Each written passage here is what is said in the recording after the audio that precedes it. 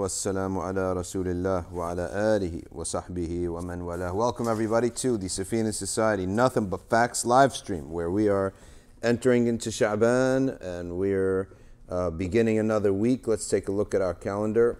It is the 6th of Sha'ban.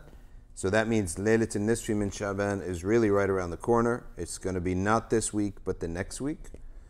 And according to that, it will be Tuesday. So Monday night would be Laylatul Nisfi min Sha'ban, if I'm not mistaken. Or is it Tuesday night? Yeah.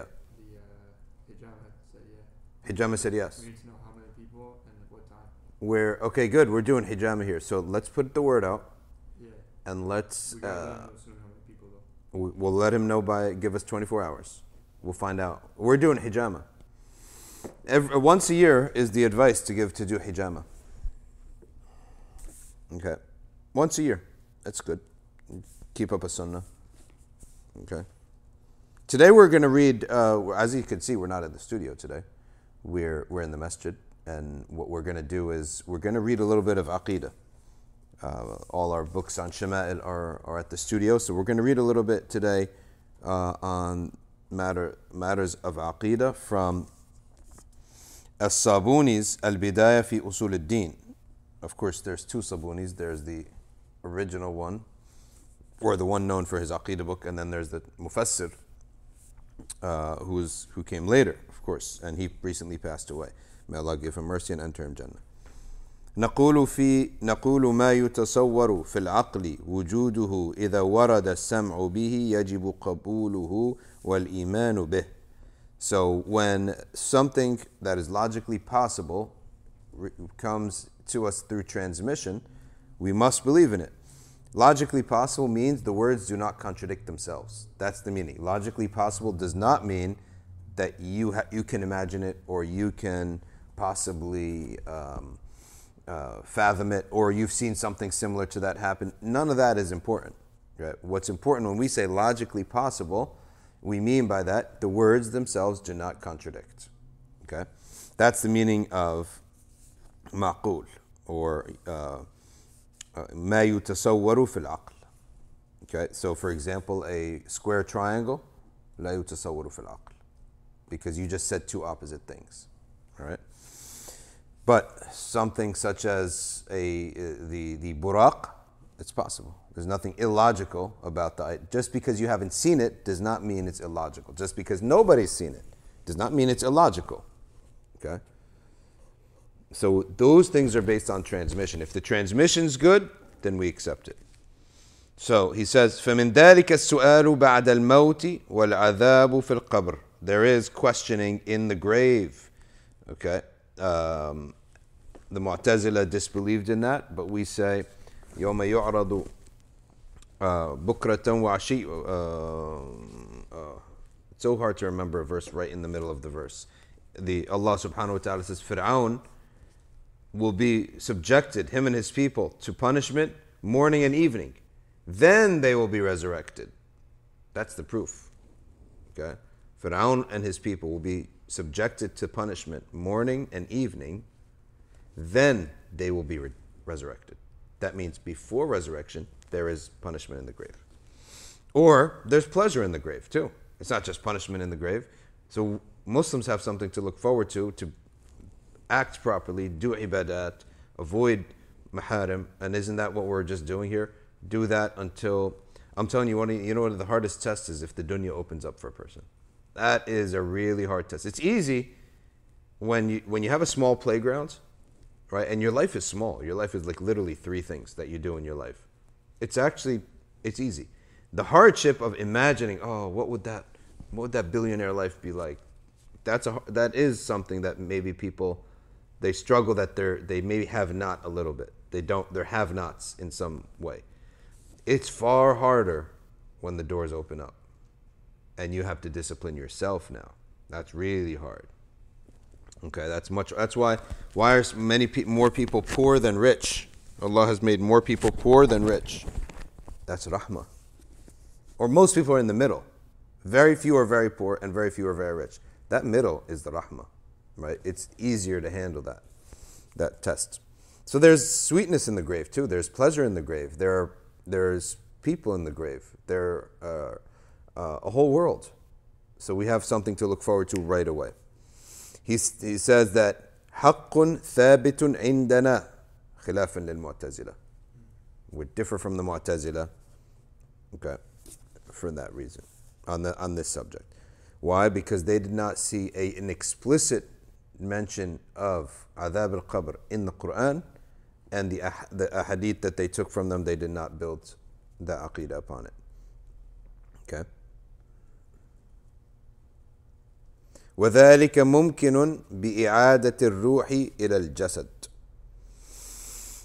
وقد قال النبي صلى الله عليه وسلم بعد دفن الميت استغفروا لأخيكم فإنه الآن يسأل. Make istighfar for your brother because he's now being questioned in the grave. وقال صلى الله عليه وسلم استنزهوا من البول فإن عامة عذاب القبر منه. Stay clean. Make sure you have no urine upon you because it attracts hardships in the grave. Okay, that's something that you can't imagine, but that's how it is. Simple. That's how it is. If you were to put urine in your eye, you would suffer, right? So likewise, in the grave, there is a connection between things in this life which don't really need to make sense, but that's how it is. This is how the creation is. So likewise, someone who was lenient on urine in his life, he suffers in his grave for that. Okay. وكذا بعث الأجساد وإحياؤها يوم القيامة حق ثابت. Likewise, the resurrection of bodies and them being given life again. Okay, it is a fact. It is a truth. حق ثابت. Is it affirmed reality? Okay, based on transmission. This is all transmitted beliefs. وأنكرته الدهرية أصلا. So the Dahriya are people who basically say we're just subjects to time. Time is the only thing that has control, and we only live in this life, and that's it. That also is a faith. It's a belief. Okay, you don't know anything about it. You never met anyone who died and came back. In fact, through the Alim al-Ru'ya, we do constantly have experiences with people who die, and we can know here in this world that they're still living a life. Yep. Al-Abbas himself was wondering about what happened to his brother, Abu Lahab. They came on the mas'ala of the Prophet, one went one way, one went the exact opposite way. So he was wondering, well, what happened?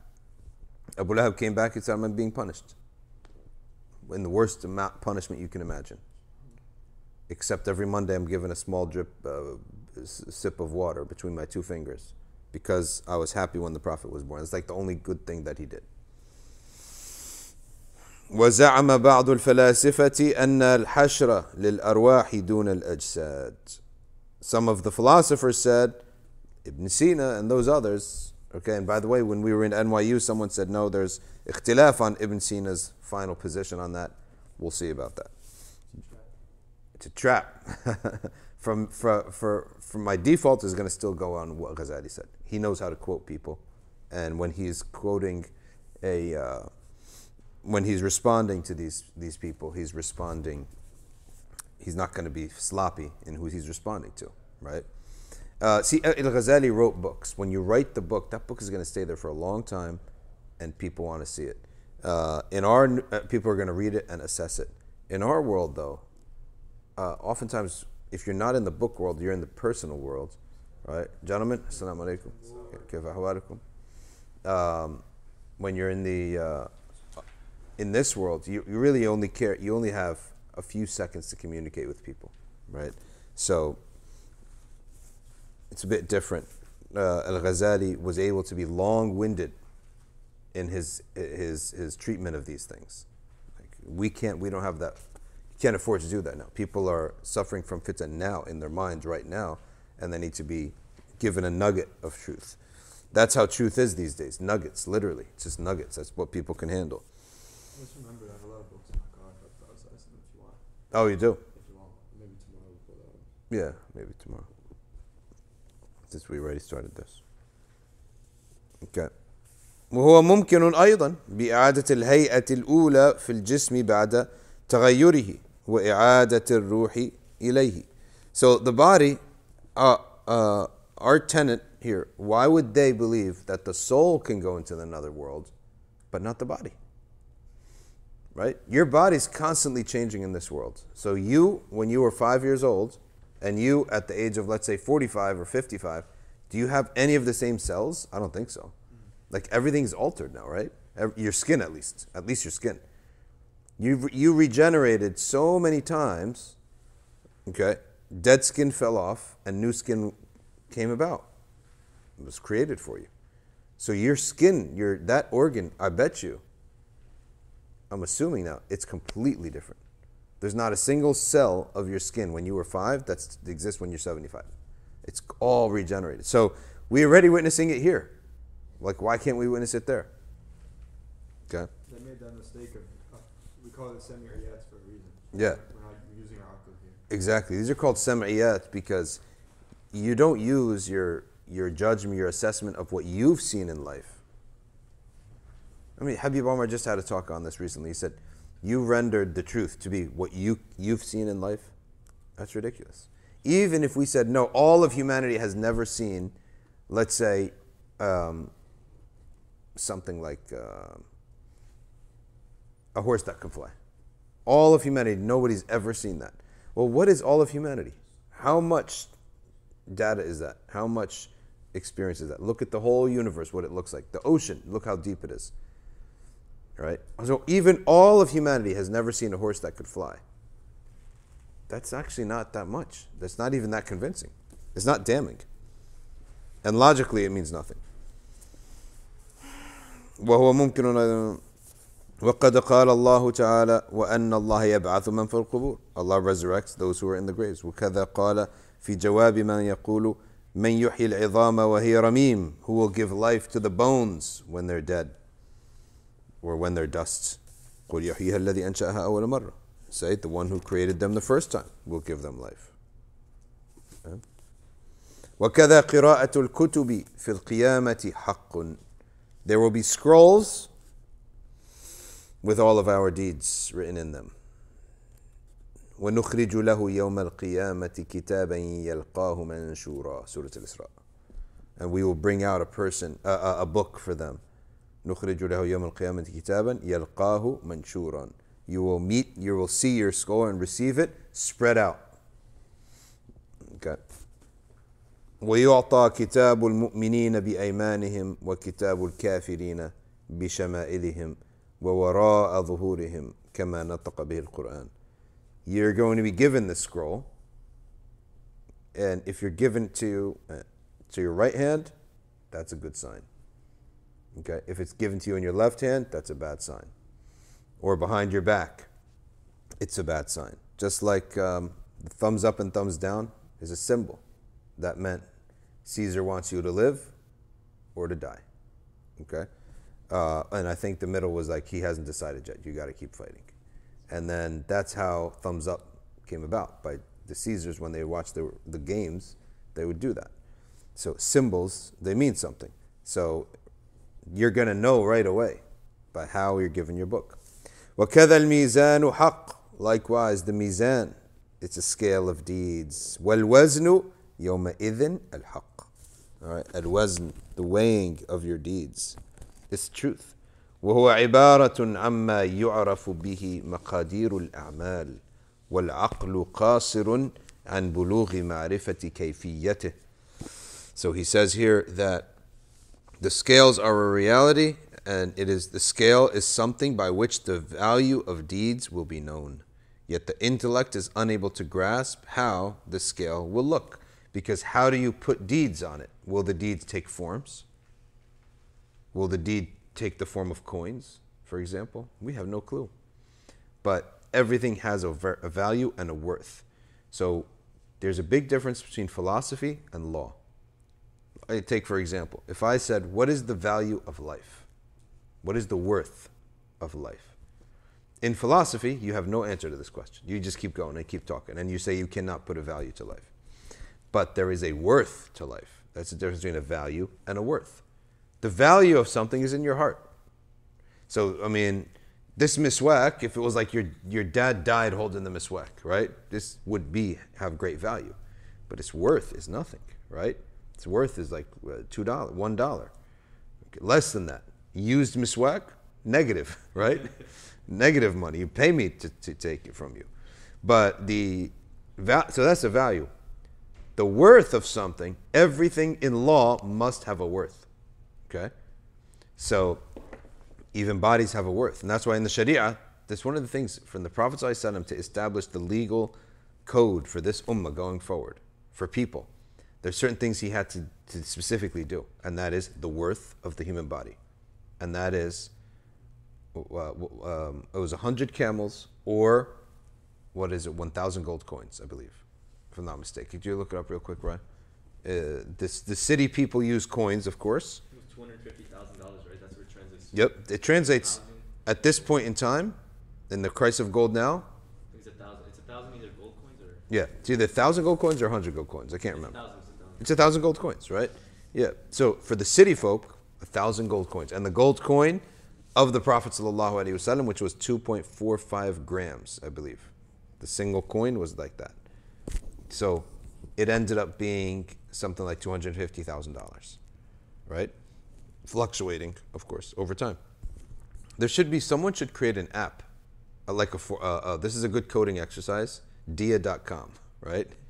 Where it seeks the current information on the price of gold, multiplies it by the grams that we said, right? And that's your dia. It's a very simple line of code, right? That'll give you, you just go to dia.com, it says, at this moment in time, if you were to be killed, this is the value of your body. It is not the value of life, it's the value of your body. So if you were to lose one eye equals 50% of the whole body. You blind somebody, it's as if you killed him. You owe him a full dia, right? And then they keep going on and on. What is a tooth? It is 5% of a body, right? So on and so forth. And you continue doing that. So every single body part has a value. That's the body part, not the life. Life has no value. But the worth of a body, yes, we can put a numerical number on that. And law puts numbers. There is an answer. Who did better in life? There is an answer. Who did better deeds? There is an answer to that. And that's what the scales is all about. So Allah subhanahu wa ta'ala has created a means that will weigh these deeds. And that's what the scale is. Okay? So we have to separate between the emotional value of things, which we say, no, we're all equal, we all love each other. Yes. But when we come on the Day of Judgment, the deeds we did are not the same. Someone did better than someone else, right? It's going to be extremely rare to find a perfect tie between people. Perfect equality of deeds. So someone did better than someone else. So then, how is this paradise? Because now I'm going to feel bad. Well, Allah subhanahu wa ta'ala says, He removed envy from the hearts. There is no envy. They will look at each other and love one another. They will look at how high you are and praise them and love Him for that. Okay? And He will look at where you are and come and visit you. You can't visit Him, you'd be burned. You can't physically, you couldn't take a person and put him on the moon, right? He'd die on the spot. Not enough oxygen. So likewise, you can't go from one heaven to the next, but He can go from the higher heavens down and visit without any condescension. There's no condescending looks. None of that is in the hearts. What about people who didn't like each other? They will have a painful correction of that. When Allah says, وَنَزَعْنَا مَا فِي صُدُورِهِم مِّنْ غِلٍّ. النَّزْعَ is not good. So to remove, it's a bad thing in your heart. You hate another mu'min. That's not good. But Allah has approved of both of them. They're both going to Jannah. So that hatred has to come out of your heart. And Allah Ta'ala will yank it out of the heart. That yanking is not going to be pleasant. You're going to regret ever hating somebody when that hatred is yanked out of your heart. How is it yanked out of your heart? Is it given a physical reality and an angel comes and yanks it out of your heart? Allah knows best. It doesn't make a difference. This is where we can say, we don't know the kayf, the modality, or the how. Okay? But they will regret ever hating another mu'min. They will regret that. Next he says, who's here? تفضل. والعقل قاصر عن بلوغ معرفة كيفيته ولا يقاس على الموازين الدنيوية. It should not be given an analogy with the worldly scales of having, one side and another and a bar up the middle. No, that's not what it is. فالتسليم فيه أسلم, and just to say Allahu Alam and submit to it is better, is safer. وكذا الصراط حق. Well, after you get your scales and then you have the receipt of your deeds, you have to pass by a scale, a sirat, a bridge. وهو جسر ممدود على متن جهنم. Okay, it is a bridge stretched over the top of Jahannam. Okay, the inferno, as he translates it here. Give us that Latin Dante-ish feel. Okay, hellfire. They call it the inferno. You wanted that sophisticated California translation? That's what you got. No, he just did the forward. Huh? He just did the forward. He just did the forward. He didn't do the whole translation. Okay. تمر عليه الخلائق. All of the people shall pass by it. All creatures shall pass over it. فيجوزه أهل الجنة وتزل به أقدام أهل النار. If you're guaranteed, if you are a person of paradise, you will pass over. If not, you will fall in. But most importantly to know is that when I was taught this, the speed by which you pass over the bridge is the speed by which you fled from sins.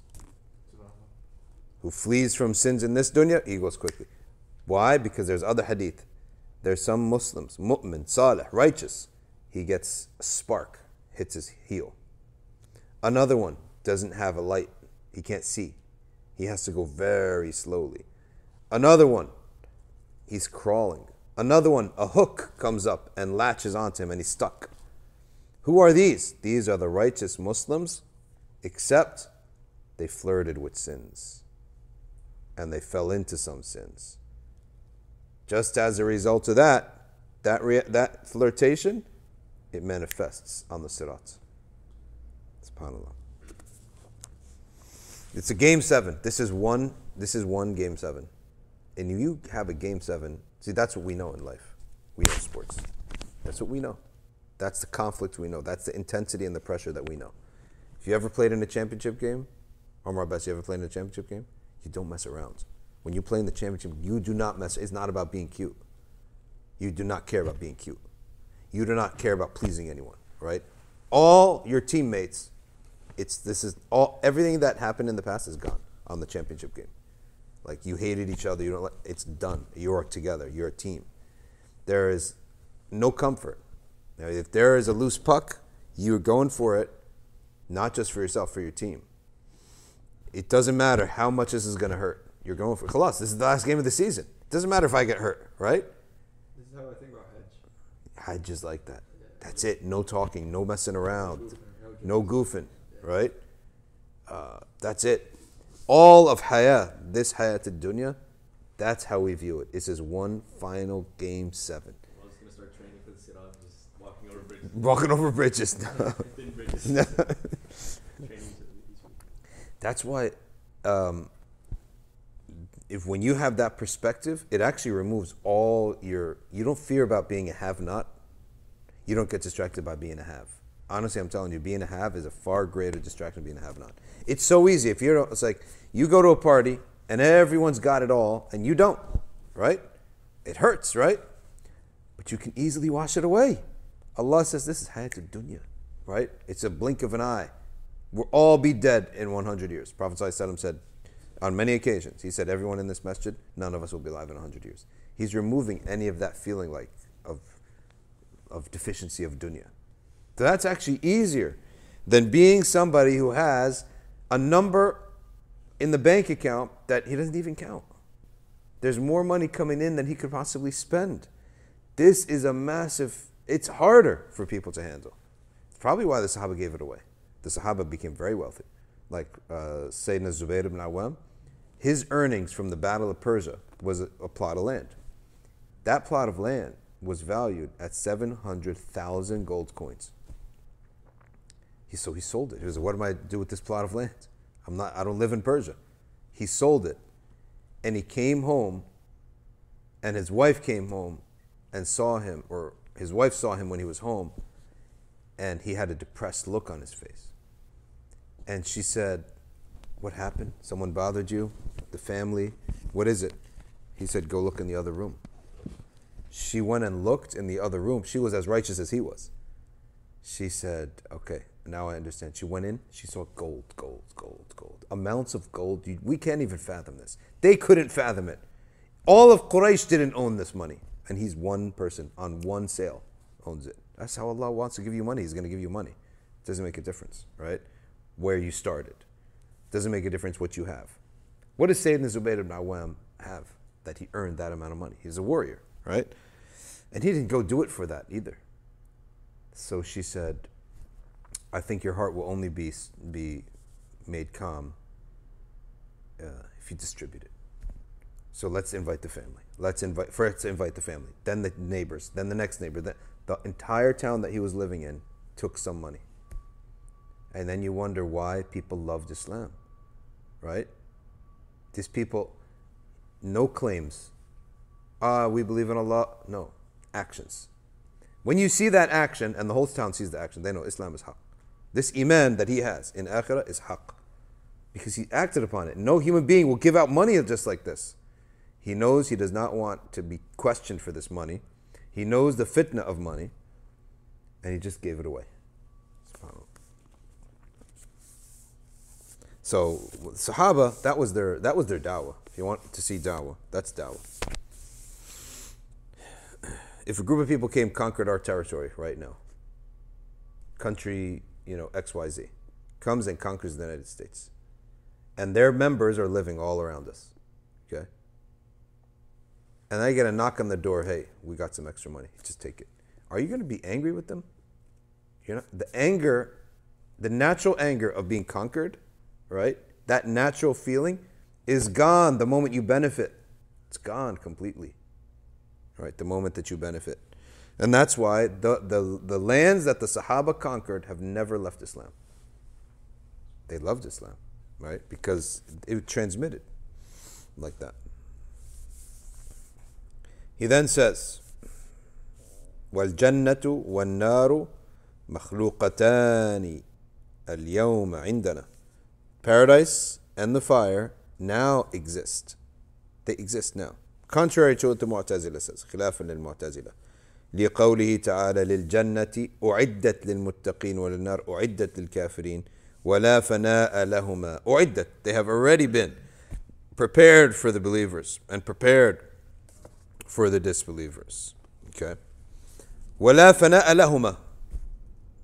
There is no death, there is no perishing, there is no end for Jannah, Jahannam, nor their people. Okay. خلافا للجهمية. All right. The Jahmiyyah, what did they said? All right. They said that they do perish. Oh, how boring is that? Right? What? Yeah, then what? What happens with the creation? Just empty space? No programming on the TV? SubhanAllah. خلافا للجهمية.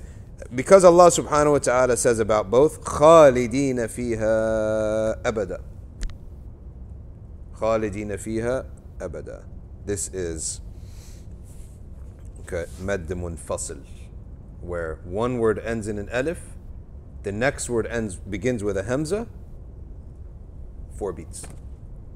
Munfasil or muttasil. Munfasil is the ending of one word. فيها أبدا. 4. You have to hold it for 4 counts. If it was one word, such as فائزين, for example, خائفين, vowel followed by hamza, 4 beats. In the word, 2 different words doesn't make it. Same concept. Always this is a very simple rule of tajweed. If you ever see a vowel followed by a hamza, hold it for 4 beats. Okay. And usually they help you by putting a squiggly tilde, like an eyebrow, on top of that. okay? Or what Spanish they call a tilde, on top of that vowel, if it's followed by a hamza. It's a very simple rule of tajweed. وكذا ما أخبر الله تعالى به من نعيم أهل الجنة من الحور والقصور والأثمار والأنهار والأشجار والأطعمة والأشربة. So likewise, all of the blessings and the pleasures of paradise. Now paradise is going to be a very different experience for us, because what is the greatest satisfaction? What is satisfaction for human beings here? It's work, meaningful work, and then getting a good reward. Working hard, then getting a reward, right? That's life. Working hard, then getting a reward. They boast on what job they have. And they enjoy going to work. Like, people will sacrifice their families and their kids for their careers. So Jannah is going to be different. There's no work. There's no effort to be done. And we here you'd feel guilty if you went Friday night and you had a great night. Then Saturday you slept in and you had a great day on Saturday. You went out with your friends on Saturday. And you stayed up late on Saturday and you slept in Sunday. Right? It's like built into us that that's enough. This is built in, whether it's physically or by urf, right? Custom, wada, that's enough. Sunday, you fix yourself up, get yourself ready for the rest of the week so you can be productive for the rest of the week. Do something useful to humanity for the rest of the week, the next week. Well, that's all going. There is none of that in Jannah, and that's going to be an adjustment we have to make. It's an adjustment. We also have built in our life, the way we live, is that you can't be in ghafla for a while. Like after 2-3 hours, you need to pray. You need to do some dhikr, right? After a few hours, you got any prayer. After a few hours, hold on, don't we have to pray, right? It's built into us because we've habituated ourselves. Well, on Yawm al-Qiyamah, or in Jannah, this adjustment, there will be malaika that help us adjust. The people will get up and they will say, okay, what do we have to do? Nothing. You're here just to enjoy yourself. They don't understand that they haven't yet adapted to the concept that this is just pure enjoyment. Your job is to enjoy yourself. And that will have meaning. That will have meaning. We may say, all right, how much fun are we going to have? It has no meaning now. We need some substance. No, that is the meaning in Jannah. To enjoy yourself is the meaning. And that is the shukr and the appreciation of Allah, is to enjoy your paradise. Right? I got a long list of stuff I can do. Yeah, a long list of stuff. A long list of stuff, right? Not never ending. And the believers will come up and say, it's time for salah, and the malaika will say, that is no longer obligatory. Khalas, right? Including the palaces, fruits, rivers, trees, maidens, hur, food, drink, etc. Likewise, for the denizens of the fire, they will have the zaqum, a hellish tree that they will be forced to eat out of, boiling water that they will be forced to drink, shackles, chains that will be burning. All right, all affirmed literal realities, as opposed to the claims of the esotericists and the philosophers, Ibn Sina, who interpret the above contrary to its outward meaning. What interpretation? Like, okay, why would the Creator need to give you a mental hell? He can create you a physical hell, right? Allegory is only needed when you do not have the capacity to create.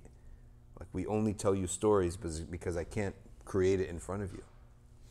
The Creator does not teach you by some story. He teaches you by a reality. He created Moses. He created Jesus. This, however, entails abandoning the outward meaning of text without necessity. عدول عن ظواهر النصوص من غير ضرورة ولا دليل.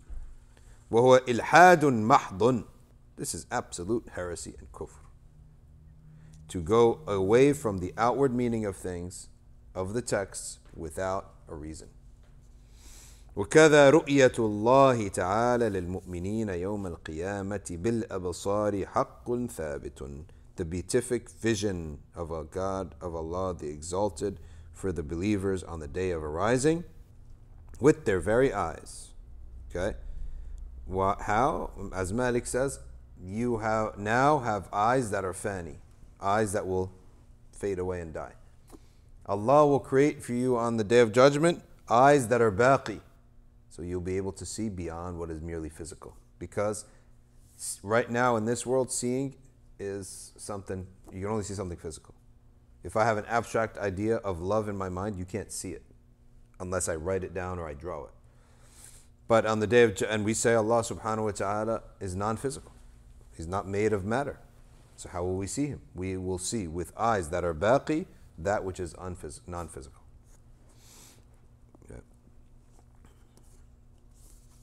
على ما قررنا قبل هذا. Okay. أكرمنا الله تعالى بها في العقبة مع النعيم المقيم. May Allah Ta'ala grant us all this, as well as the constant pleasures of the day of paradise. وأعاذنا من عذاب الجحيم, and protect us from عذاب الجحيم. وثبتنا في الدنيا على الصراط المستقيم, and keep us steadfast on the straight path. إنه جواد كريم بر رحيم. Verily he is ever generous, kind, gracious, and compassionate. Okay, so that is the end of his section on Sam'iyat, which is a very nice brief section, and there are a lot of books on more books on Sam'iyat that go into deep details, such as Ghazali's book, Remembrance of Death and Afterlife. There is also Ibn Kathir has a book where he collects, and I read that with the students, signs of the end of time, and like what is the signs of the end of time, and then after that, everything afterwards. Okay. All right, very great. This is a great publication, very good book. I didn't read the introduction yet, but it's such an important work to have in the English language, and I love this format right here. Very easily readable Arabic next to the English, right? Same page. And the Arabic is very easy to read too. It's not, too small on your eyes. Very nice publication here. All right, talk to me, people.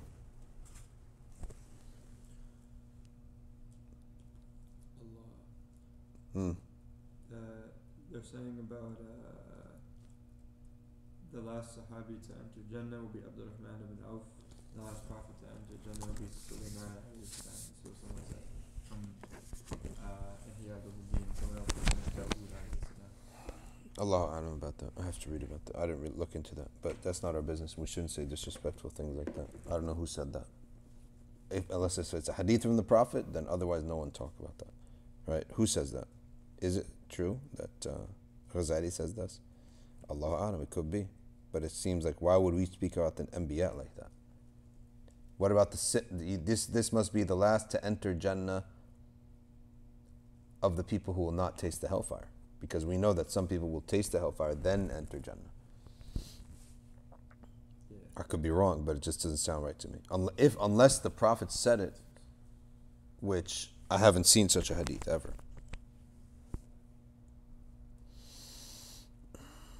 We have a Telegram chat. You can join here, and some people were banned, and they asked me why they were banned. So I don't know why anyone what people would do to get banned unless you spam the chat. So if someone spamming the chat, you can suspend them. The admin can suspend them for a week or a day or whatever you decide, but then let them back in. I don't even know how to suspend people. So. Yeah, I don't know that you could suspend people. Huh? What's that? I'm banned too. Wait, you're banned too? Yeah. From the whole chat? So you can't access the chat because you're banned by admin. Admin has banned Omar Abbasi? Why'd you get banned? So we should, if you're going to ban someone, just ban them for like a minute or something, unless they're being really disruptive. So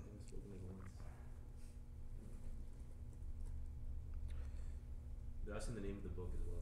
this book is called An Introduction to Islamic Theology, which is As-Sabuni's Al-Bidaya fi Usul ad-Din. You know, when you see these books, I always wonder how big is the actual metin, the actual text, because there's annotations, there's essays, really good stuff. Everyone, please like the stream and be a supporter at patreon.com/Safina Society. Can I ask for a small dua? It says, Dajjis. May Allah subhanahu wa ta'ala bless you and support you and give you tawfiq in everything that you do.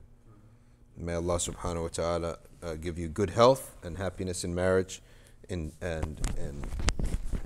generosity in wealth. And may Allah bless your parents and your children. Uga Panda. We met him, by the way. I love meeting the people from the stream. I know. The famous Uga Panda, he's been on the stream since the summer, I think. He's coming live in person. He's a New Yorker. We met him at NYU. It's too easy for them to come. Yeah. $13 to get on the train. So easy. Yeah. Costs you nothing, and the train's literally right here. Someone pick you up. The masjid, the studio, and the train station, it's like all equidistant. Okay. Gordo Eats says extremely based and Dean pilled. Based. You know, basing that I know is basing a chicken, a turkey. Basing a turkey. Basing a turkey, I think it has to do with like putting the marinade on the turkey. Yeah. That's how I know it. But now the youth got something different for us. Based is like, I don't know. I know what it means, but I don't know how to explain. But what did it start from? Like every metaphor starts from something, right? I guess it means like you're like, how do we The foundation? Because I see like these Foundational. There's like It's like you're about your stuff, like you're based. yeah. Okay. So I guess it's saying like you're grounded. Yeah, you're grounded. I guess that's what it But in a means. cool way, like you're just like, Yeah. There's like these women, like videos of these women who are like supporting men's rights and all these, and all the comments are like based women. Oh, Yeah, that's how.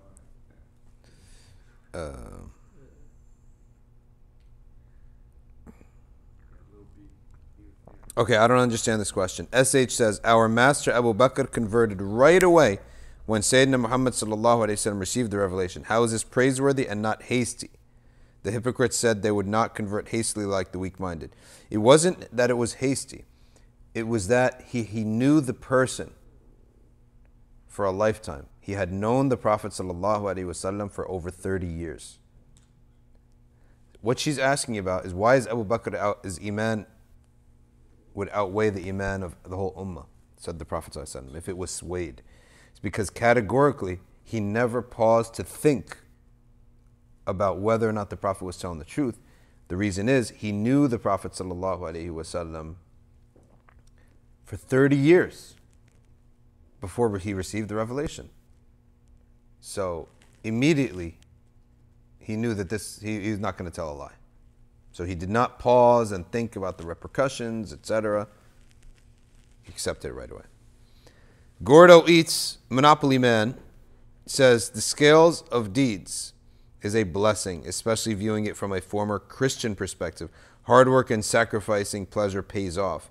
Yeah, because all the Christians say it doesn't matter what you do, it's about your heart and you accepting Jesus. So therefore, it seems like, well, what's the connection between actions? So how can a nun and someone who just accepted Jesus be at the same level?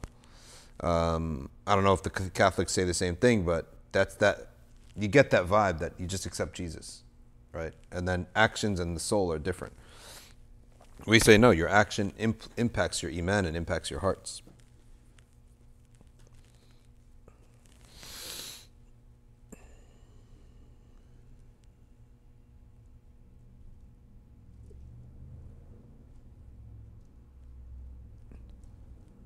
Okay, let's see what else we have here. Shoaib Newton and Nuh Saunders have a video apparently that Maliki Click really likes. No, it's on his channel. I saw that it exists. Shoaib Newton?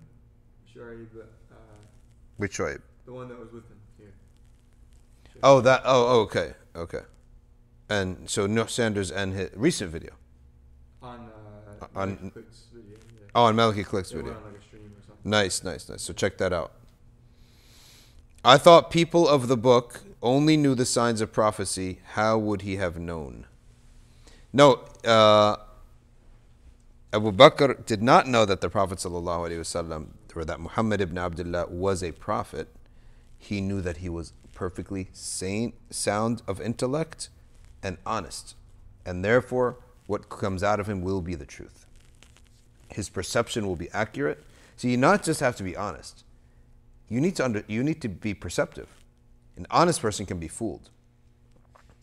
So that's why he knew the sagacity, the intelligence of the Prophet ﷺ.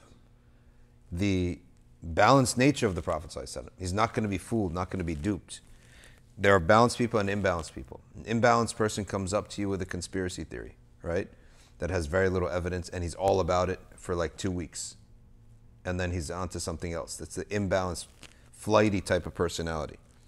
He saw that the Prophet's personality was grounded. He was measured. He would not say a word unless it's thought through. So the Prophet ﷺ, having exhibited those qualities for 30 years, you're not now going to come as a 40-year-old adult and betray those qualities. In fact, they become better. If you were wise in your youth, don't you imagine you're going to be wiser as an adult? So that's what the basis was.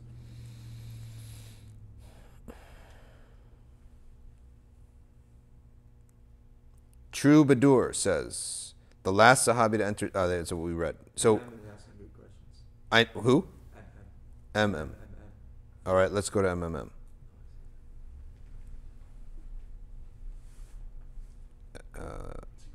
Is there any salah in Jannah? No, there's no salah in Jannah. There is dhikr, there is shukr of Allah, but there's no ibadah. The ibadah is to enjoy paradise. Like why do we not need to make salah or dhikr in Jannah? It's because salah is a connection. But when you're connected, why do you need to make salah? Right? Why do you need to write letters and emails to somebody when you're right there? Right? Some people I work with, they say, and I see them all the time, they say, you didn't answer my text. Why would I answer your text when I see you here? Right? I'm going to see you. We're with each other right now. Right? So you don't need to communicate. Salah is a connection, sila. You don't need to do that when you're there. Paradise is the abode of Allah subhanahu wa ta'ala. Dhikr. Why would we need to do dhikr when we are going to have a vision of Allah every week in the lowest Jannah and at any time they want in the highest Jannah? That's how it is. The differences between the Jannat, one of the most important differences between the paradises, is that you will see Allah subhanahu wa ta'ala in different amounts. At the very least, once every Jum'ah. So why do I need to worry now? Why do I need to make dhikr when I see? So the Sahaba did not do sessions of salah on the Prophet ﷺ the way we do. What did they do instead? Get up and go visit the Prophet ﷺ. Then they come home feeling perfect. Right? Everything washed away, hearts full of nur. When we do mawalid and majalis salah ala Nabi sallallahu alayhi wasallam, the Sahaba never did this because they would go and actually sit with the Prophet ﷺ. So that's the difference. Same thing. You don't need to do salah and dhikr in Jannah when you see Allah directly. SubhanAllah. There is no fasting in Jannah because there's no shaitan and there's no nafs. There's no charity in Jannah because there's no poor people. There's no hajj in Jannah because there's no sins to be removed.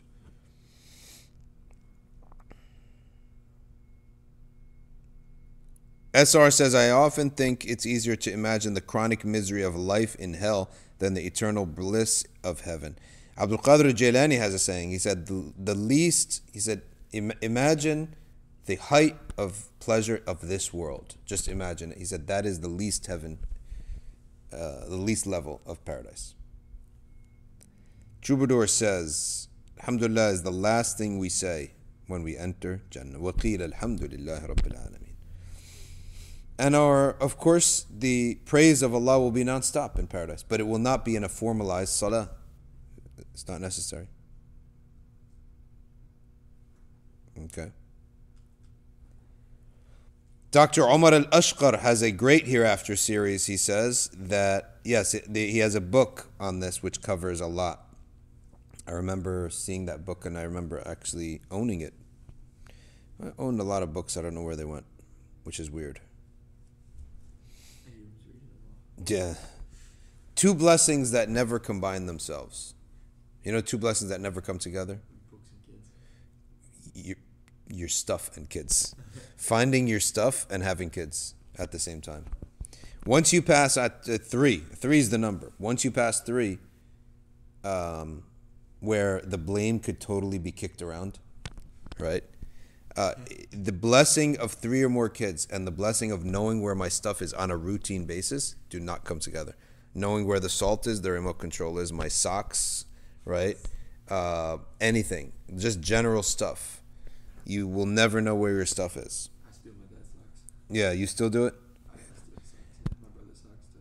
I would tell you that I might as well start getting, recyclable socks because it doesn't make a difference. Like sometimes I say, this is it, the 36 pack, right? This is it, okay? And you sit everyone down. This is an announcement. You see this brand and this label? These are mine. And you feel like I'm like selfish. These are mine. You're like a child, right? Don't touch my socks. And I always feel weird saying with your family because everything should be shared, right?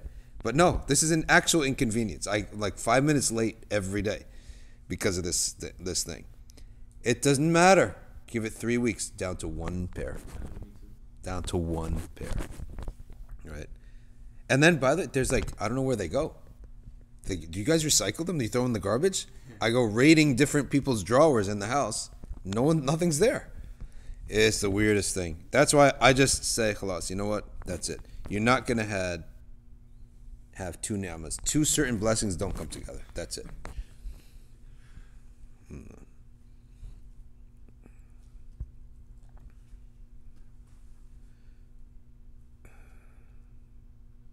Okay, what else do we have? Why do some scholars say that hiding one's good deeds is riya? That's not riya. Riya is to do a good deed hoping for others to reward you. And if you fear riya, and you're in a group, you should still do the ibadah and fight the riya rather than not do the riya. But I don't know, maybe you can expand on what they said because I don't understand. Why would hiding your good deeds be riya? I think he's talking about like the malamatiya type of thing, right? Like maybe. The malamatiya, they wanted to make sure that no one looks at them in any way, shape, or form that's exemplary. So they come in the form of regular people. That's the acceptable malamatiya. They come in the form of a regular Muslim, neither doing the makruh nor leaving the sunan. But there's nothing impressive. No big turbans, no big thobes, no big speeches. This was a regular guy. The malamatiya went astray when they started leaving off sunan mu'akkada and starting doing the makruh in front of everyone. Like shaving their beards, raising their voices in the coffee shops, saying lewd jokes. You're astray now. That's not malamatiya. That you are deserving blame. Malamatiya is people who bring blame on themselves. So now you are deserving blame. That's not our deen. Muhammaduddin says, I was recently at NYU where you gave the lecture. You were asked a question about aqeedah from an individual who was having trouble make up his mind. Your response that one could ask Allah to judge them. No, to guide them. I said that 2 things. On aqeedah, I told you what I personally and our organization is upon. The aqeedah of Imam al-Nawawi and Ibn Hajar. Why on them? Because they faced the issues. They wrote all the books on they wrote their books after all these issues have come up. The issues may have not come up in the time of the Salaf, right? The issues didn't come up in the time of the first 3 generations. So what the issues came up in the time of Nawawi, and they were fully out there in the time of Ibn Hajar, who lived literally 1 generation in front of a Suyuti. Ibn Hajar is late. All the issues are there. And he was someone who the Ummah testified to his Fath al-Bari, Sharh al-Bukhari. Okay? So that's where I'm going to take my aqeedah from, Nawawi and Ibn Hajar, on new matters, new questions that came up in aqeedah. Okay? And that's essentially what the Ash'ari and Maturidi schools are. So number 2, so go read them, follow them, Right? We're not going to sit here and do ijtihad on the masail of aqidah. We're muqallids. Our ijtihad is who is the scholar most worthy of following. Someone comes and bring me evidence. Don't bring me evidence. I'm not a mujtahid. I'm not going to come and do an ijtihad and go down to the roots of the masail. What I will do is I will tell you, I'm not a mujtahid. I am a muqallid. And I hope to be a faqih, because that's understanding the rulings and the reason behind the rulings of mujtahids. We should all be fuqaha. We should elevate from muqallid to faqih. Faqih now, I understand why Nawawi said this. I understand what he said, and I understand why he said it. And I can now furnish to somebody else the evidence. Here is the evidence of why Ibn Hajar said this, why Nawawi said this. Okay? But that dua for the brother is, for Muhammad ad-Din is, Allahumma arini al-haqqa haqqan warzuqni ittiba'ah wa arina al-batila batilan warzuqni ijtinabah. Oh Allah, guide me. I think he meant guide, not judge. Guide me to the truth and give me the tawfiq to follow it. Guide me to what is false, to falsehood, or show me falsehood as false, and give me the tawfiq to avoid it. That's what you need to do. Okay, I hope that makes sense. All right. I want to stay on the fence on aqidah issues, but is it even viable to do so in subjects where one must pick a side, such as kalam? So Muhammad ad-Din, you can stay on the fence on matters of aqidah as long as you do not become talib ilm, and you do not plan to teach this matter at any advanced level. At that point, you must choose and must understand. Muhammad ad-Din, you don't need to actually come to a conclusion yourself. What you need to do is assess which scholars in our history are most worthy of following. Okay? Is anyone who says here, let me wipe your slate clean and put it inside of it, in your mind, the aqidah of Imam al-Nawawi, and then you can go face Allah? Will you take it, or will you take your own judgments and go face Allah? I will present myself in front of Allah, take all of my aqidah, pour it out, put in the aqidah of Imam al-Nawawi, Imam ibn Hajar al-Asqalani, Imam al-Suyuti, any day of the week. And someone says, well, why not go back to the Sahaba? Because the Sahaba had not faced these questions. These are nawazil, questions that came up after the Mu'tazila came in, the Khawarij came, the Ismailis came, all these groups came about. Then these questions have to be answered. The fitna of the Sahaba was the fitna of the mushrikeen trying to literally kill them. Right? That was the fitna. And being the first generation to accept a new prophet. No precedent. Nobody could say my father followed it, my grandfather followed it. Right? I'm on the path of my grandparents. They were righteous, good people, I'm on their path. I'll die upon what they died upon. No, they had none of that. That was their test.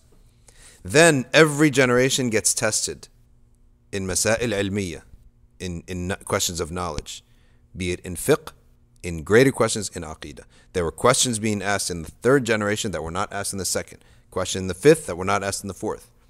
So on and so forth. Okay, on matters of aqidah. So that's why, and then pretty much that at a certain point these questions were exhausted. Right? At a certain point there's no new questions. So by the time of Ibn Hajar and Fakhr al-Razi and Suyuti and Nawawi, the questions have been answered. Right? So those are the ones who I'm going to go down that road. And I want to be a faqih by studying exactly what they said and their evidences for it. That's a faqih. That's the difference between mujtahid, is the one who can go into the book and the sunnah and come up with the answers himself. Then there's the muqallid, he's complete zero, and he says, I don't know anything, I'll just follow you. I know la ilaha illallah Muhammad Rasulullah. You can't make taqleed on that. But this sheikh, that's my sheikh. Okay, my heart is content with him and feels at peace with him, I'll follow him.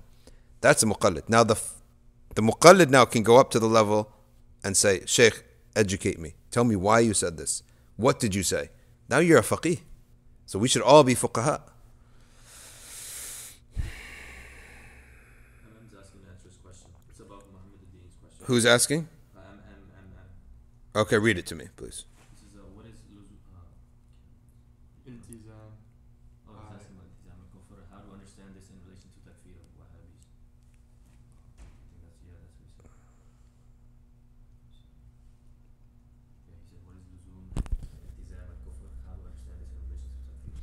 Iltizam. Okay, let me just answer Muhammad ad-Din first.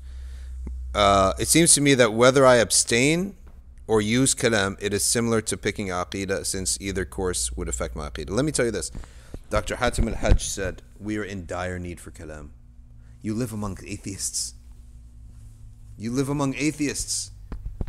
How are you going to go living life without any kalam? You have to answer these people. A farmer cannot own a weapon his entire life. I bet you most of my grandfathers in the farmlands of Egypt never once owned a shield or a weapon or anything of the sort. They owned the pickaxes. No one came in and they didn't even have locks on the doors. For generations on end, I bet you. And India, same thing, right? For generations, they never had. But you now move to Jersey City. You better have a lock. You better have a knife. You better have something to protect yourself with. So for generations, we did not need this. But you live amongst atheists. We need this to protect our iman. Otherwise, you're fighting. An atheist brings you a question. What are you going to say? No, I don't use my intellect. No. You have to answer him, right? You have to answer. That's why I'm of the proponent on the school of thought that every heresy must be answered. Not by everyone, by at least some members of the community. Bring it out in the open and answer it. Let me give you this. There's a Christian Arab who said Muslims are reading a Quran that is not from the Prophet ﷺ. There are 3 extra surahs in the Quran. I'm like, what? What is this guy talking about? He says the Prophet ﷺ said, learn the Quran from, and he listed 4 people, amongst them Abdullah bin Mas'ud. Then he said the Mus'haf of Abdullah bin Mas'ud has 111 surahs. He does not have Fatiha and the Mu'awwidhatayn. So therefore, that's the actual Quran. First of all, the Prophet ﷺ said, learn the Quran from 4 people in that one hadith. And he said others in other hadith. Why are you only picking one and looking at his Mus'haf? Number 2, that's the first accusation. Number 2, the structure of your argument. This Rob Christian guy. Where did you learn that Abdullah bin Mas'ud, his Mus'haf, only had 111 surahs? Our books of tafsir, right? We preserved it for you. Okay? You think that if it was a cover-up, they would preserve it? That's number 2. Number 3, where did you assume that his Mus'haf is what he believed to be the Quran? No. If I have a notebook, is that my knowledge? No, that's just some notes that I took. The Mus'haf of Abdullah ibn Mas'ud, what he wrote down, is not what he believed to be the totality of the Quran. What's the proof? The proof is that he transmitted those surahs. All of the asanid of the Mus'haf that we have here, all that go back to Abdullah bin Mas'ud, include in it Fatiha, Falaq, and Nas. So the oral transmission of Abdullah bin Mas'ud is more important than his written book. Sayyidina Ali had a book had the Quran in the order of revelation. Right? Does that mean that that's what he believed the Quran to be? No. So what they wrote was not what they believed to be the final say in the Quran. No, it was like for ease, for efficiency, for whatever reason. My notes is not my all of my knowledge. It's just that note at that time, right? So when they decided we must have a book that conforms to what we hold to be the Quran, that was the Mus'haf of Uthman.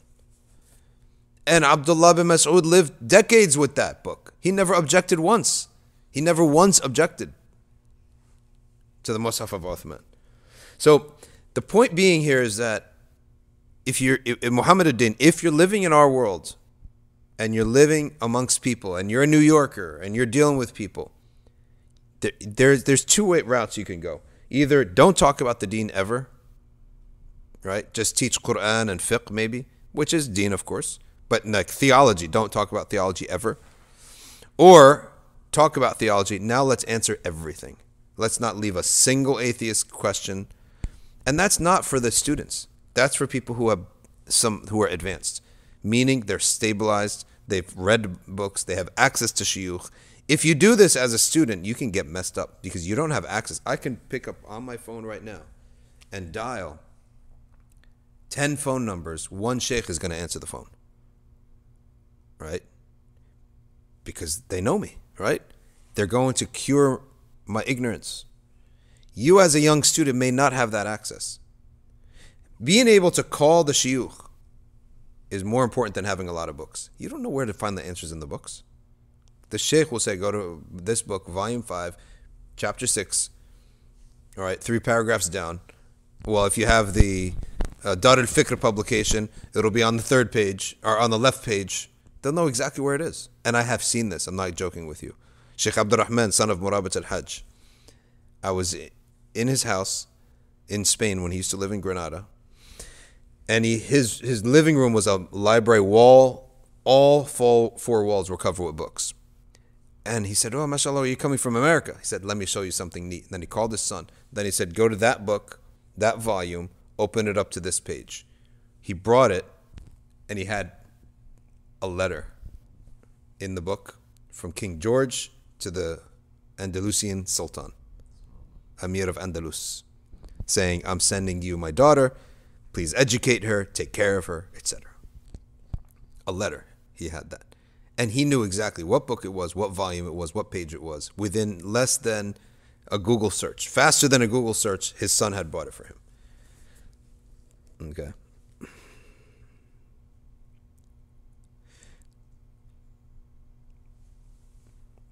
Muhammad ad-Din, whether it's you or it's me, Allahumma arina al-haqqa haqqan warzuqna ittiba'ah wa arina al-batila batilan warzuqna ijtinabah.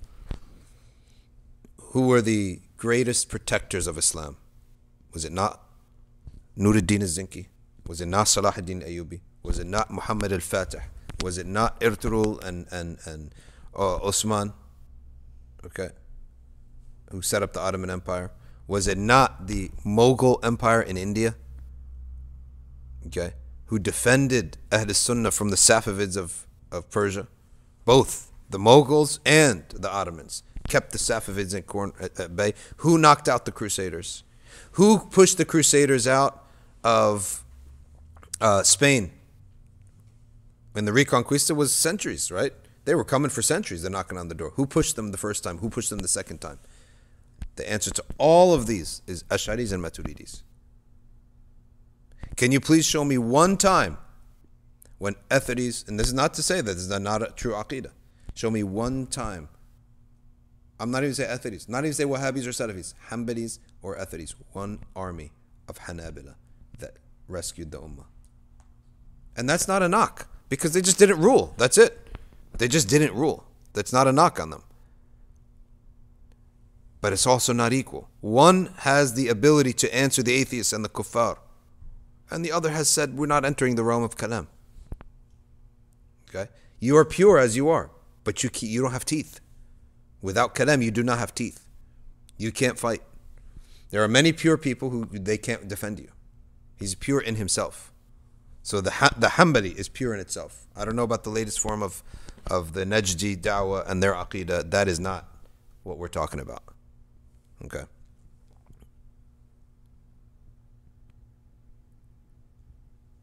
Imperial Japan, if you commit the most heinous sins, major sins, except shirk, can I still go to heaven? The answer is yes. But the answer is there's a difference, okay, between whether you make tawbah or you don't. If you make tawbah, then yes, your path is, inshallah, will be easier. If you don't make tawbah, then you will need, it is whether Allah wishes to forgive you or not. And if He does not forgive you, but you still went to hellfire with all those sins and tawheed, eventually you will be brought out of Jahannam. Eventually. But it may take a long time. So don't take the risk and make tawbah.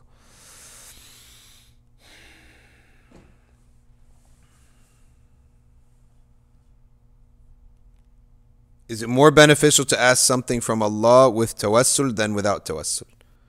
With tawassul. And dua itself is tawassul. You're saying, Ya Allah, is tawassul. Right? It's a means. I've read that if you're already engaged in a good deed, but somebody walks in while you're performing it, to then abandon that deed is riyah. Yes, to abandon that deed is not riyah, it's the victory of shaitan. If you do it for that person, it's riyah. If you abandon it for that person, it's victory of shaitan. Yeah.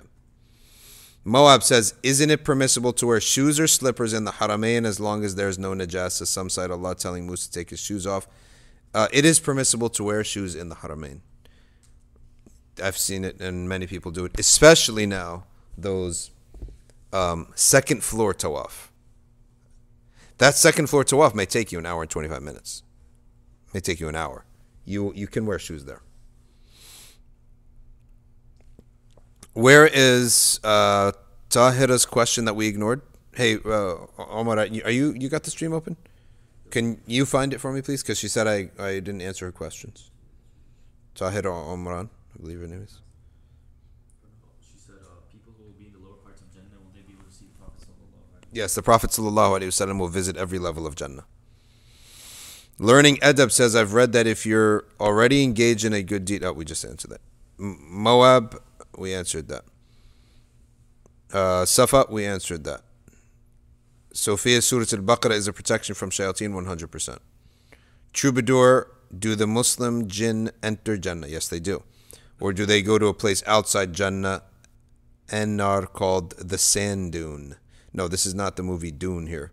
They do enter Jannah. I've never heard of anything called the sand dune. They enter Jannah and Jahannam. There is a Jahannam for them, the fourth level according to some scholars, and it's called Zamharir, and it's made of ice. Which one is this one? Zamharir, the fourth level of Jannah, of Jahannam, and it's made of ice. It's a punishment of ice for the jinn. That's what some scholars said. Yes. Is that in Surah Qiyamah? Zamharir is mentioned in the Quran, but that it's the fourth level is not, and that is specifically for the jinn is not. That's from some other scholars' work that maybe they have a hadith for that.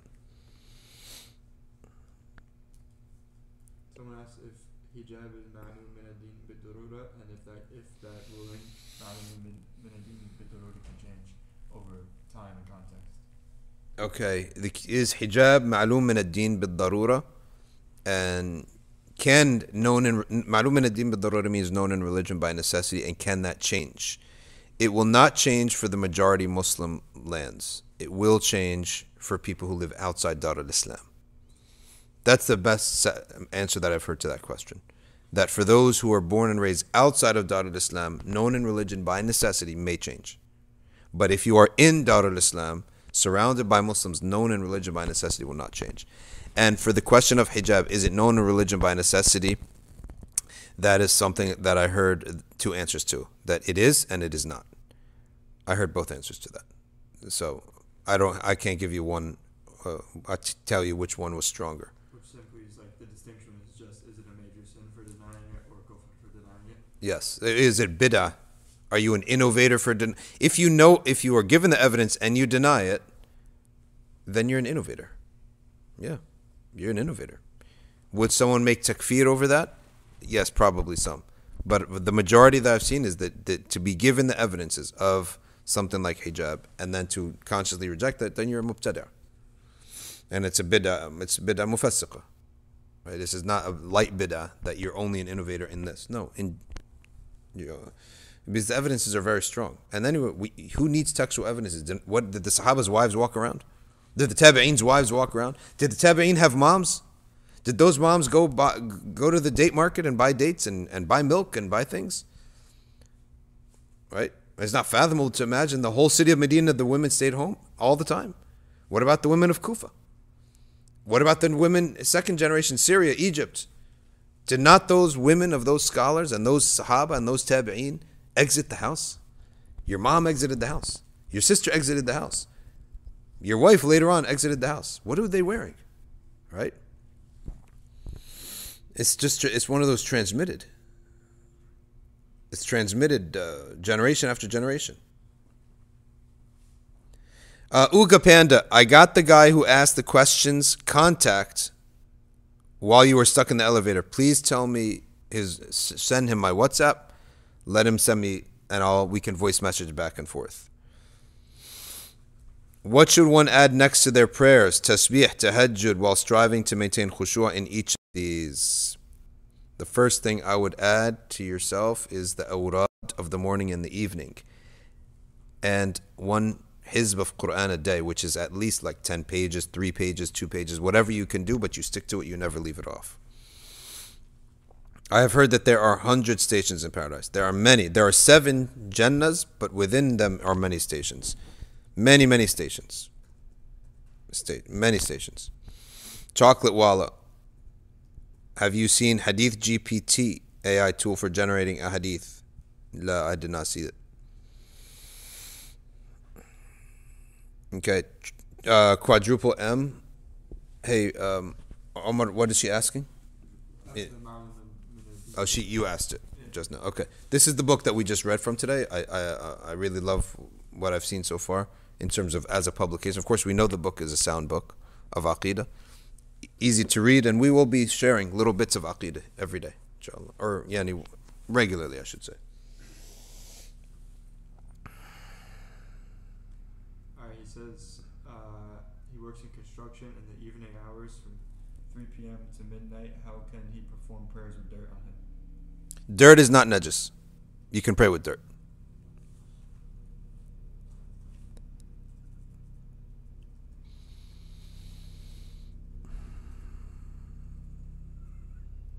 This is a good question. Shoot. It says, how much should a student of knowledge study, as most of the knowledge will never be passed on nowadays, as 99% of people don't want to study beyond Fardul Ain or some short weekend courses in the West? So I guess it goes down to intention. What are you studying for? Good. Who asked that question? Arabic with Suhail. Arabic with Suhail is asking, like, how or what is the point of studying when most people don't want to receive knowledge and you won't pass the knowledge down? I say to you about that is that you could change that.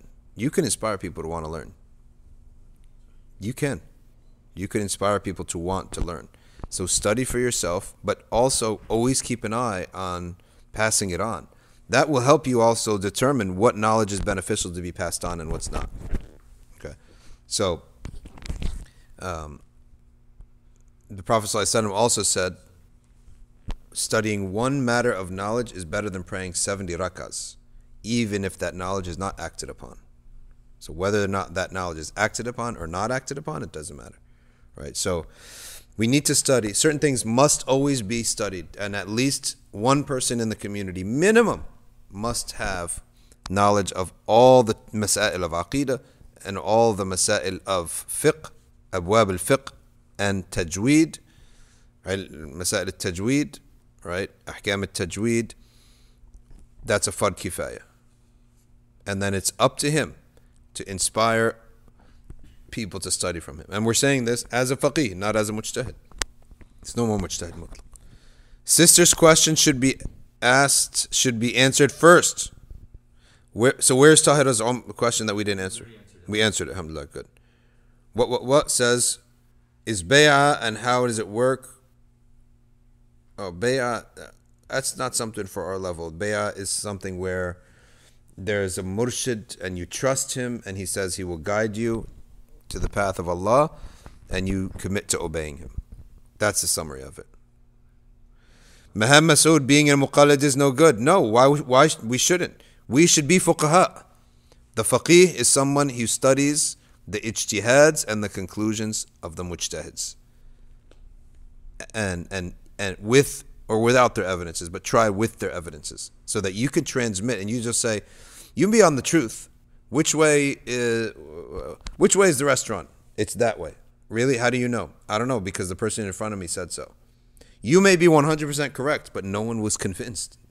No intelligent person will listen to you. But say, no, it's that way, because here's the evidence, and if you want to see who before me came up with this evidence, here it is. Imam so-and-so, who the ummah entirely has accepted. So you're not going on my brains and my judgment. You're not going on my istidlal. You're going an ijtihad. You're going on the ijtihad of so-and-so. But I can explain it to you. That's the concept. Stadia Medic says, Ubaydullah ibn Jarrah converted to Christianity and was not treated as an apostate. What? Ubaydullah ibn al-Jarrah never converted out of Islam. What are you saying? Can someone look up, was there a rumor that someone's spreading around? Or Ubaydullah ibn al-Jarrah converted to Christianity. He's saying Ubaydullah ibn Jahash. Oh, they fixed it. Yeah. I think. Yes. Is it what's the name of the person? Stadia Mac? Stadia Mac. Yeah. No, he wasn't apostate. Maybe because he wasn't killed, maybe because they didn't have authority. That's why. But he's an apostate. Do you ever hear us saying radiyallahu an? Right?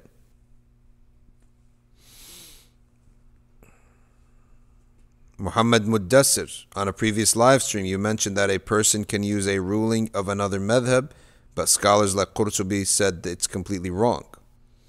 No, you can use a ruling from another madhab if there is a need, if there is a reason. Okay? If there is a haraj, a hardship, or a darura. A haja or a darura. Hardship, haja, darura. Hardship, dire need, life and death. That's the order of these three phrases. Write this down on the side of your notes. Haraj, haja, darura. Hardship, dire need, life and death. When are we going to do another show on Tasawwuf on Maliki Click's channel? We can do it soon, inshallah, maybe before Ramadan. Segestu says, gaining knowledge in these times is like being freed from the shackles of ignorance. I totally agree. And gaining knowledge is not easy. Okay, that's why the best way, my preferred way of gaining knowledge, is not through a sprint. It's through weaving it into everyday life. That was the whole purpose of this podcast. How do you have a general sit down and chit chat that's not heavy? It's not like attending a class, but we're learning something. And that's the idea of the Safina Society podcast, which started off as Safina Society podcast. Then some brothers moved away, and now it's the Nothing But Facts live stream. Okay. Everyone, I highly recommend you start fasting in Shaban so that your body is so in the mode in Ramadan that you move in without question. You enter Ramadan without question. I guarantee you will have the best Ramadan ever. Okay. Does reading a few pages of Tafsir al-Sa'di count as a hizb of Quran? When they say hizb of Quran, what they really mean is tilawa, recitation, not study. Of course, study is great, but tafsir is better. Recitation is what they mean by when they say hizb al-Quran. And as for tafsir, I would recommend, if you're reading Arabic, I would recommend you read Baghawi's tafsir. Baghawi's tafsir.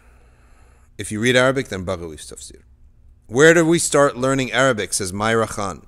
I would recommend going to arcview.org. And we have classes there. And Monday is Hanafi Fiqh Day. Okay? I would highly recommend you go to arcview.org. Watch all of our pre-recorded Arabic lessons. Muhammad Mudassir says, I meant Imam Nawawi and Imam As-Sanusi. Okay, I have to go back to see what he meant by that. Nawawi and Sanusi said that, yes. Well, the answer to that is that you can go to another madhab if there's a darura or a haja, and sometimes even a haraj, a hardship. Stadia Mac says, Ubaydullah ibn Jahsh, he converted to Christianity. Firstly, I don't remember, he was a muhajir, yet he converted to Christianity. Okay, I can't remember what his name was, but if he was not executed, it was either because the Prophet did not yet have authority over him, or that he did not spread it, but he is an apostate. When you're a Muslim and you become a Christian, we call that an apostate. I'd have to look exactly what she's talking about, the details, inshallah. Are the Taliban true representatives of Islam? I can't say that they're kafirs. Are they I can't say they're innovators either. Right? They're upon the Hanafi school. They're Deobandis on the Hanafi school. And are they going to be the best example to whom? Are they the best example to a woman in Whole Foods? No. Right? No. They're not going to, but that doesn't necessarily mean that they're in their deen not Muslims. No, they are Muslims. They may have policies. We read their policy and I told you this was nonsense, that they got everyone excited for girls' schools, then they shut the schools down on the first day of school. It could be a mistake, it could be a misguided error, it could be terrible planning, terrible management, it could be all that. It does not take away from them being Muslims, right? So, yeah, someone could be a Sunni Muslim but you feel that they're not good for da'wah, for your people, okay? Hey, they may be very good for some other people whose lives were miserable before they came along and put some law and order there, right? So, relative to you, this live stream may not be good da'wah for someone's family who's, I don't know, soft or something, from California or something. Or, I don't know, I'm just throwing stuff out there as an example. Not every good, righteous Sunni teaching, its expression, will be palatable da'wah to somebody else. You can't please everyone all the time. All right. And for sure, if I'm going to the local library and I want to teach someone about Islam, Taliban video is not what I'm going to put up, right? That doesn't take away the fact that they're practicing Muslims. I think a lot of the red pill guys like that. Taliban, I think they're going to bring down crime. I've seen them lash people, right? I've seen it. By the way, those lashes don't even hurt. I'll take that as a massage on my back. Some of those lashes, I don't see it hurts, right? I don't think it hurts. It's more like, oh, I'm getting spanked in public. It's embarrassing more than anything else, right? And it creates association. Like this embarrassing bad thing happened when I committed this crime of whatever it was, selling maybe marijuana or selling some, or doing something like that. But what was so special, says SH, about the forbidden tree? If it really wasn't, does this support the God command theory? I don't know about the God command theory. We don't really have theories in our deen. We have certain knowledge.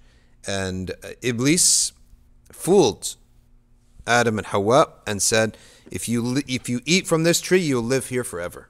You live in paradise forever. And that's why he fooled them. And they did not know that anyone could lie in paradise. They thought he's telling the truth. So they thought it's mansukh, and now it's halal to eat for us.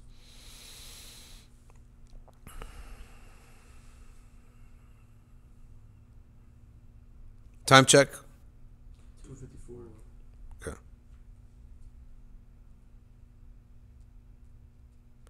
How should we divide up time reading Quran and tafsir?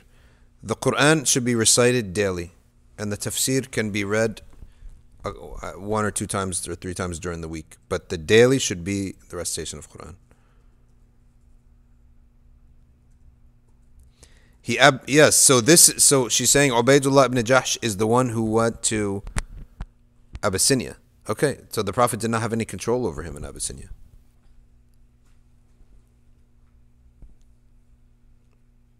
Okay.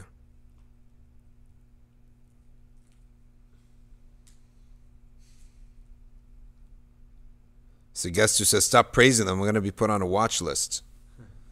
Bro, did you see that video in the hood that the guy stole? A kid was caught trying to break into a car. And a bunch of guys came around him. One guy held him, like pinned him, or held his hands. While the other guy lashed his rear end with the belt. Like a spanking, right? It was so funny seeing this kid jump and wiggle every time he got lashed, right? And they were sort of like taunting him too. Oh, I bet you're never going to steal again. I bet you he won't steal again. In that neighborhood, right? No, they lit it. Broad daylight. Took the belt off. One guy held his hands, right? Held his arms. And the other guy, they took it off Twitter, by the way. I should have screenshotted it, right? Screen grabbed it. And they lashed again. They threw him on the ground. And they taunted him, like, you're never going to steal again. He's not going to steal again. He walked away limping. He will never steal again. It's something that your skin feels, it registers, it becomes like something you'll never forget. I remember reading an academic article how the Taliban had implemented a fastest ever drug control policy around the world. I'm not surprised, says Chocolate Walla. Imperial Japan is spamming to answer this question. Okay, and we're going to answer. First, the Haq Knight says, when it comes to the attributes of Allah, how will Allah determine whether someone is not in the fold of Islam, since people have different levels of knowledge and intellect? Allah subhanahu wa ta'ala will judge them. He's capable of knowing exactly what they knew, what they had access to, and what they understood, and what they willfully chose to believe.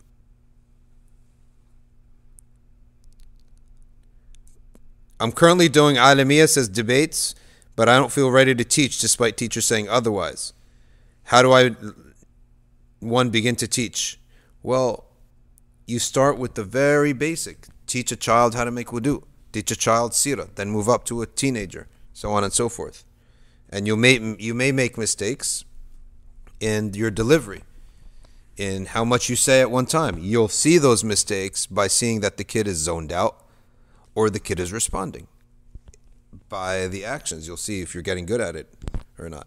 I'm sure every teacher went through the same thing. The first lesson is not going to be like 30 years in.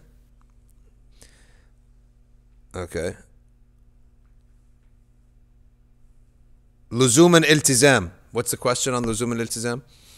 They just want to know what that means. Luzum and iltizam is as follows. Related to kufr. Okay, it's as follows. Certain things by necessity mean other things. That's luzum.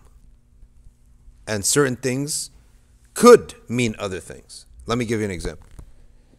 Okay. If I it's now, brother just told you it's 2:53 o'clock p.m. and I put a morsel of food in my mouth. By necessity, I'm not fasting. Okay? By necessity, I'm not fasting. Okay? If I'm reading from this book here and I'm putting it up, by necessity, I am believing in what is in Al-Bidayah fi Usul al-Din, accepting it. Okay? That's an example of luzum. If a person willfully, he's got 2 arms and 2 legs, and he's at full will, and he puts a cross around his neck, luzuman, he has rejected Islam. He's accepted another religion. Nobody forced you to do that, right? So certain things do by necessity mean certain things. Let me give you an example where they don't. Someone tapping their foot when a song is playing, and the lyrics of the song is a Christian beat. That does not mean he's accepted Christianity or he supports those lyrics. He may not even know what the lyrics are. It may be just a reaction to the beat. That's an example where it would not be kufr. Okay? Someone going to a pride parade, putting a flag on their back and dancing. You are saying this is a good way of life. Therefore the Quran is wrong. That's kufr. Right? That's an example of how kufr is not just saying I don't believe in Allah. Kufr could be many other things. Okay? Iblis never said he didn't believe in Allah. He affirmed his belief in Allah. Okay? But he did not accept God's will. He did not submit to Allah Ta'ala.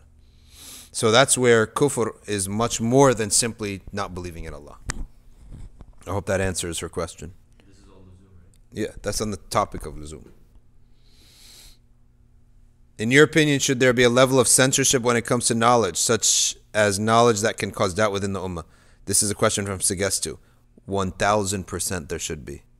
And that is the philosophy of Imam Malik ibn Anas. And he said only a fool repeats everything he hears to the people. Right? Yes, you should. You do censor things that will cause doubts. Okay, but we do not have a permanent censorship in that sense. You may censor a child from things that would confuse him. If you're teaching someone how to pray, you don't say, in the Hanafi school, no, this is how to pray. That's it. That's it. How do we pray? This is Islam and that's how to pray. How a Muslim prays. Later, if he says, well, why is he not doing that? Then you say, okay, there's something called madhabs. Later on, as the intellect grows, you can add more to it. But a child of intellect, you want to confuse them. Right? So yes, you definitely do. Maybe that's a good time to mention the hadith intensive that we're doing with Sheikh Christ on YouTube. Is it all online? Not yet, but maybe just to get people hyped for it. Okay, so March 11th, hadith intensive. I don't see why we can't do it online, right? We can do it online. Maybe, Yeah. Hadith intensive, and this will be a part of supporting Darul Fath. Sheikh Isam Eid will do a hadith intensive here at MBIC from 9 a.m. to about 4 p.m. All right. On not narration of hadith, but on the dirayat al-hadith. Hadith is between riwayah and dirayah. Dirayah is the actual mechanism behind the takhrij of a hadith. which is what is sahih, what is hasan, what is da'if, what makes it sahih, what makes it da'if, so on and so forth. Okay.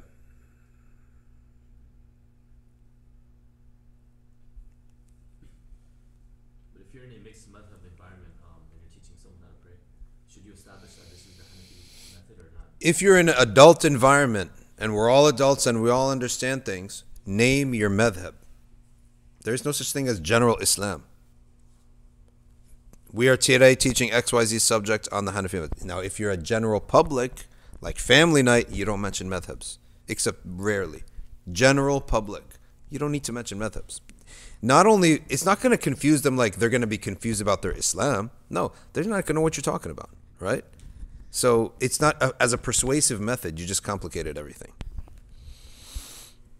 Imperial Japan, the last 2 verses of Surah Al-Baqarah.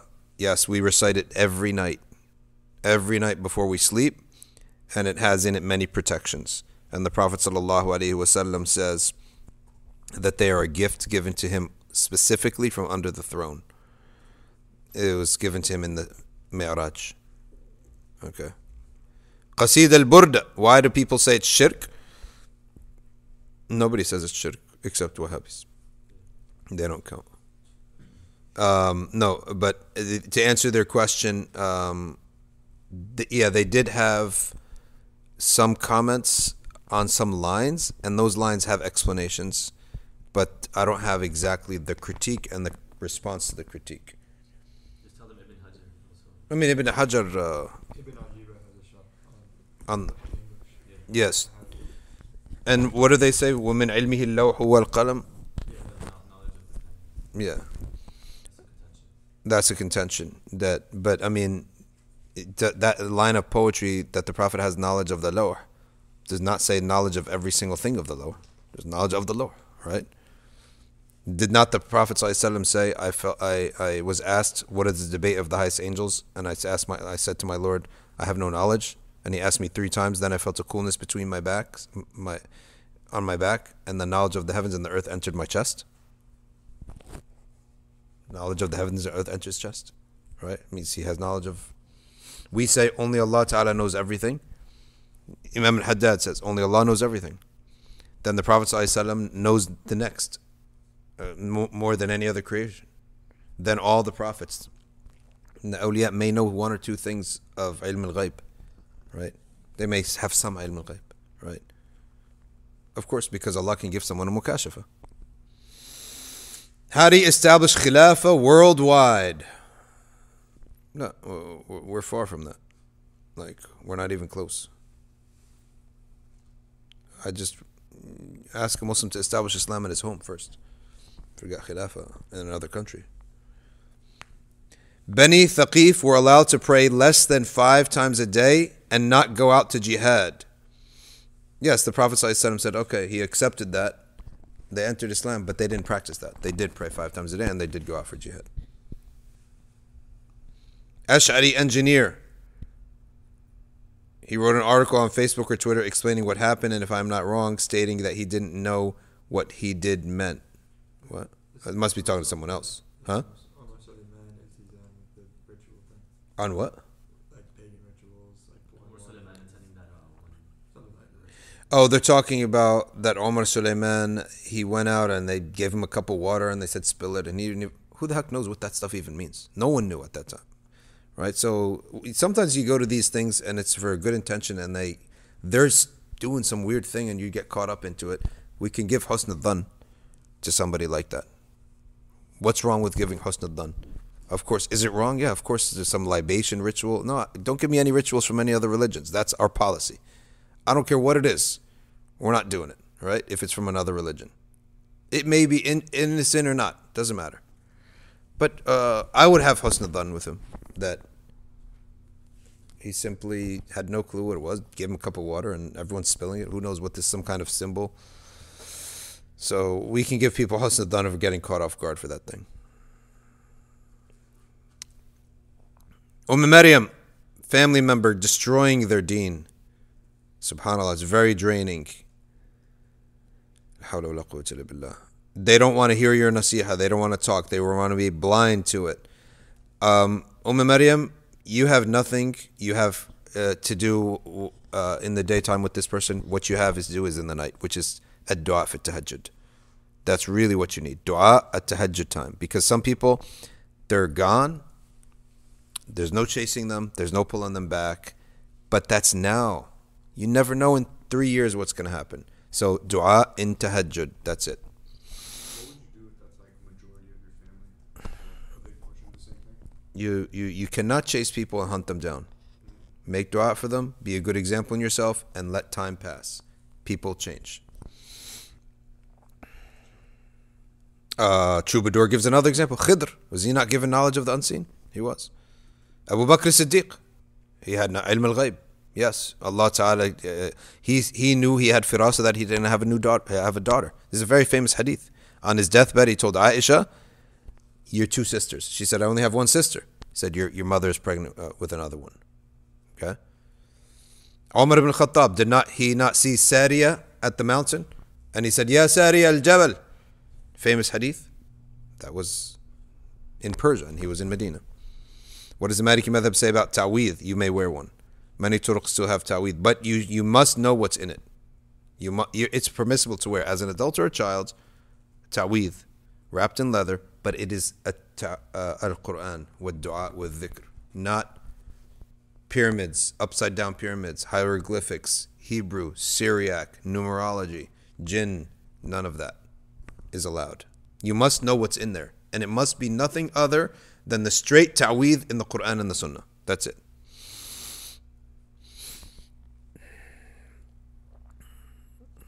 Mukashafa is min al-ghayb. Yes, mukashafat are ghaybiyat. What is dream interpretation? What is it, false now? No, it's true. A sound interpretation of a dream will occur, said the Prophet ﷺ. So that's knowledge of the future and the unseen, right? But there's no amal based upon it. You can't go act upon it, right? It's not like Quran and Hadith knowledge of the unseen where you can act upon it, right? In other words, you cannot preach it. You cannot go say it on the mimbar. You cannot treat it as if it's qat'i knowledge, right? So the amal upon it is different.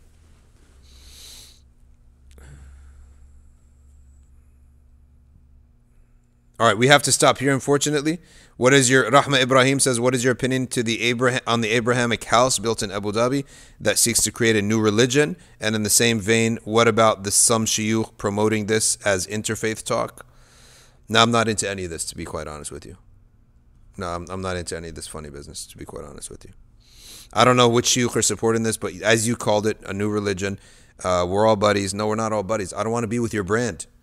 The brand of Jews and Christians. That's why Europe went atheists.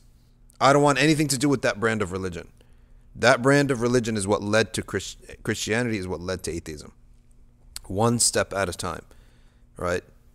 It's the errors and the flaws therein that have led Europe to become atheist. Firstly, the errors, the flaws of the Catholic Church is what caused Martin Luther to start a new branch. That branch that he created, Protestantism, was so dry it produced atheists. And their concept of God is completely different, right? The concept of God is completely different. We have tanzih. God is not made of matter, does not enter into his creation. The Jews and Christians, they're complete mujassima. Okay? Anthropomorphism, where God enters into the creation, enters into, whether it's Jesus, however you want to interpret that, or he's in the universe, essentially. He's this complete tajseem. So I don't want to put Islam next to any of these other brands of religions.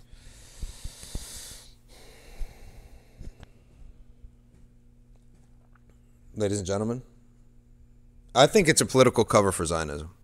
That's what I think. It's like a religious cover for Zionism to enter the Islamic world, the Arab Peninsula. Must we make hijrah?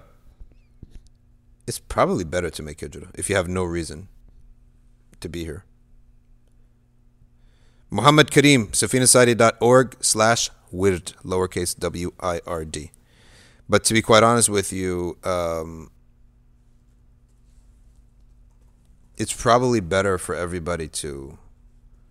It's probably better if you have no business here, if you have no family here, make hijrah. If I was to make hijrah, where would I make hijrah? I would find myself a beautiful apartment next to a masjid. No, Beit Arabi. You know those those Arab houses in Morocco? Oh, yeah, Those nice. gorgeous houses? Beautiful. Right on the water of Tangiers. Oh, yeah. Right next to a masjid. Okay? And I want a job in the masjid too. I want like official role in the masjid that would force me to be there. And then a studio. So we can keep doing this. Okay. سبحانك الله وبحمدك نشهد أن لا إله إلا أنت نستغفرك ونتوب إليك والعصر إن الإنسان لفي خسر إلا الذين آمنوا وعملوا الصالحات وتواصوا بالحق وتواصوا بالصبر والسلام